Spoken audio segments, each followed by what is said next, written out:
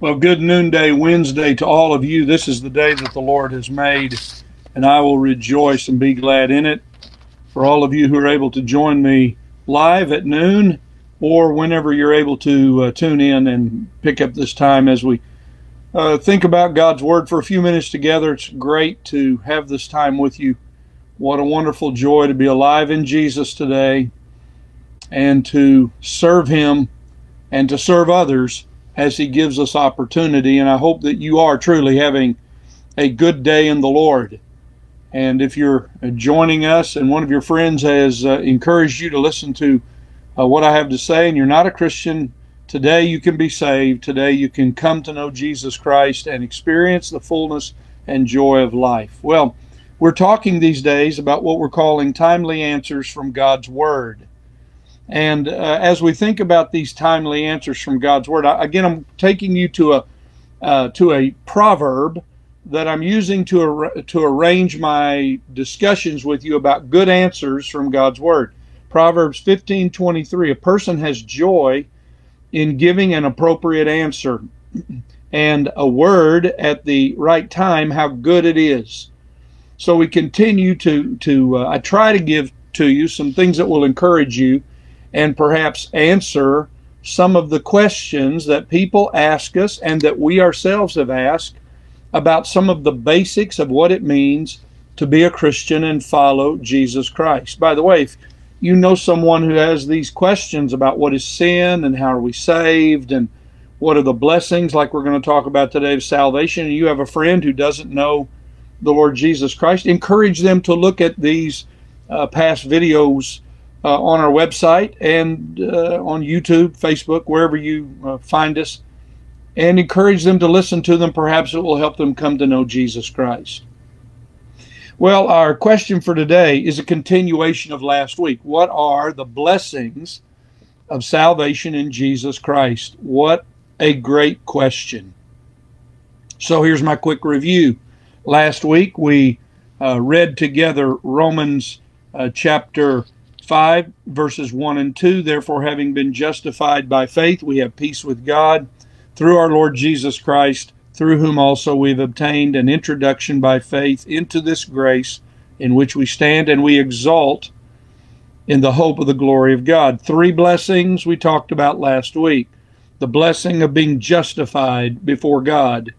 When we trust Jesus Christ as Savior, this is an important thing now. You know, you can't justify yourself before God. When I do things wrong, when I did it when I was a kid, I still do it as an adult.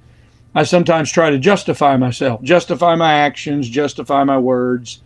But you see, we cannot justify ourselves before God. We really have sinned, friends. We have sinned deeply and greatly against God. The sinfulness of our sin has taken us far away from a relationship with God. But when we come to know Jesus, when we believe in Him by faith, we are justified. Or the old saying, maybe you've heard the old preacher say, just as if you never sinned. Well, we're justified. Secondly, we have the blessing of peace with God. We're no longer at war with God. We're no longer rebels, hating God, saying no to God. I don't want your word. I don't want to listen to you. I don't want to submit to you. No, we're at peace with God. And God, here's the amazing thing. Because Jesus Christ died and the wrath of God was placed on Him, God is at peace with those who believe in Jesus Christ. And the third blessing we talked about last week was the blessing of our hope of eternal life. We're talking about that on Sunday mornings. I hope you'll come be with us. If you haven't been in church for a while, come on back. If you feel comfortable, come on back. We miss you. We want you to be. There's nothing more of a blessing than being in person together, worshiping God, studying God's Word together. But we're talking about hope in God on Sunday mornings. And this blessing of hope is this assured expectancy that when I die, I will go to heaven. So justified before God, a blessing. Peace with God, a blessing of salvation. And hope of a future with God forever is the third blessing. But now we come to talk about a fourth blessing. And today we talk about adoption. Here's the blessing. Here's an amazing blessing. As a result of knowing Jesus Christ, I am adopted by God into His forever family. That is an amazing thought. Now, many of us on this call were not. Our parents are our parents for birth, but there are some who listen to me who were adopted by their parents. But in the spiritual world, we're all adopted children of our Heavenly Father. We all share a common bond as children of God. Adoption. So let's think about it for a minute. I have a great verse for you. Here's the answer. What is the blessing of salvation? Romans 8:15. Many of you know this verse. For you have not, believers, listen to me. You have not received a spirit of slavery leading to fear again, but you have received a spirit of adoption as sons and daughters, by which we cry out, Abba, Father. That's so good, isn't it? 3 things we learn about adoption here. Spiritual adoption. So how do I come to be a child of God? Here's the answer. I'm adopted by God. I'm adopted by God. He has only one Son, the Son, the Lord Jesus Christ, the only begotten of the Father, full of grace and truth. But He now, Christ in a real sense, as the book of Hebrews tells us, is our brother. We are adopted into the family of God, and we share a joint inheritance with Jesus Christ, who is our brother, our Lord and Savior, our King and our brother. Those who believe on Jesus Christ by faith are adopted. Let's think about adoption. Adoption starts because someone loves us. Adopted children experience from their adopted parents great love. We have some of our people. I was talking with one of our dear sisters about this just today, about this whole matter of seeing in our church those dear parents who have stepped out along with their natural born children and adopted children. And the joy that we see, the joy that comes of the fathers and mothers who adopt children. And many stories I could tell through the days of my years being here of how parents loved a child. They saw a child somewhere, perhaps not even in this country. They saw a child. They loved that child. They had a love for that child. God put a love in their heart for that child who needed a home, who needed a mother and a father. The love of God for us while we were yet in our sins. Think about it today. God knew you when you were in your sin, my friend. God knew you when you were in the depths of your sin, when you were the greatest of rebels against God. He knew you, and here's an amazing fact. He loved you in your rebellion. For while we were yet sinners, Christ died for us. For God so loved the world. We've been a part of that world.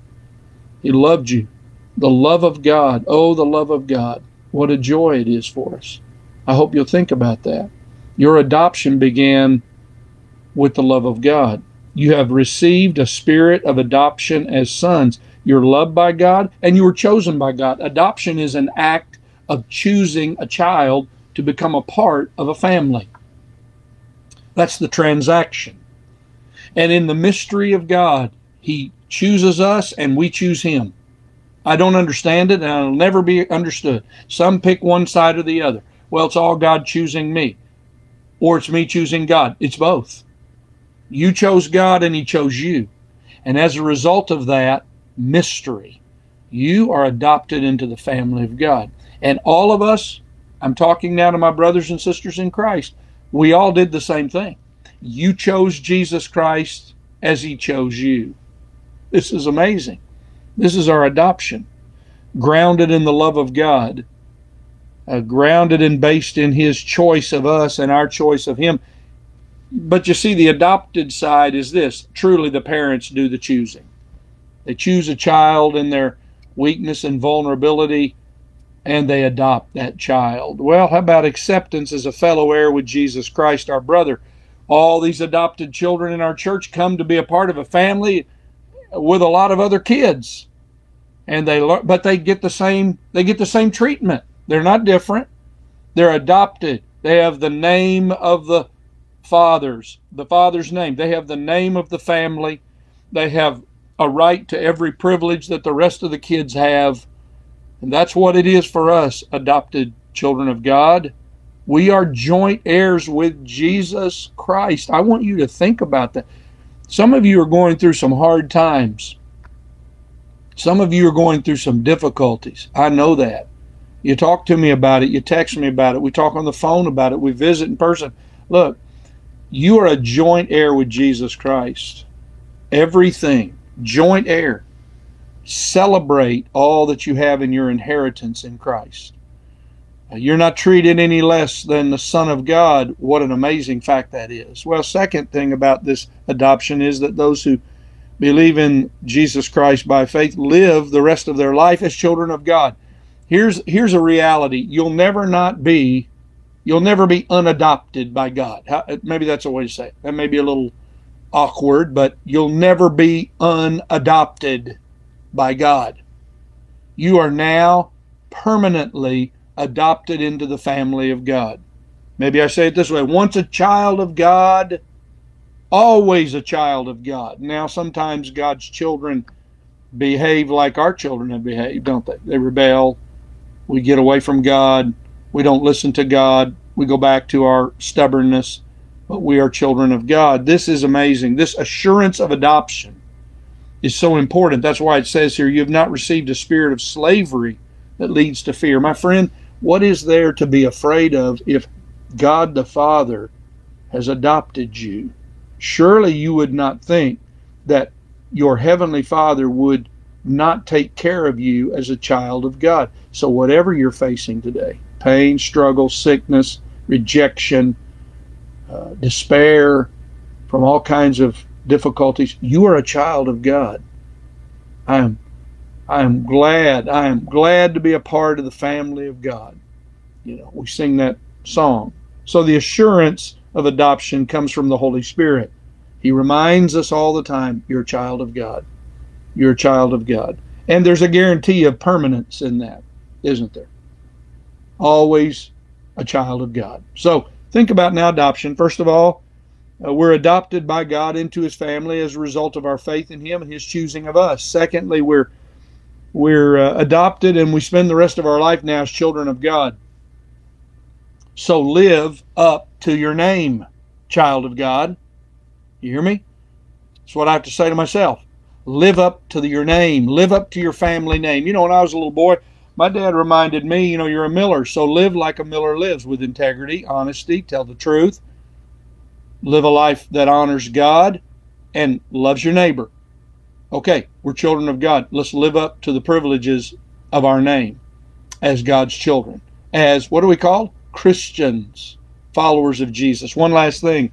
Those who believe on the Lord Jesus Christ by faith, and this is a wonderful, we could have spent the whole time on each one of these, but enjoy the family love of God. Now, boy, when I get to talking about this back in the South, this is a real big deal. It's true everywhere in the country, but man, family love in the South. The family love at the table, the family love of everybody getting together. It's the Southern thing, right? Oh, family love. When you've had it, you always hold on to it. I was speaking with one of our dear widows just recently, and she was just remembering so many good memories of family love, family times together. Look, you're a part of the family of God. And when we gather together here at church, this is a part of God's family at First Baptist Church or wherever you go to church.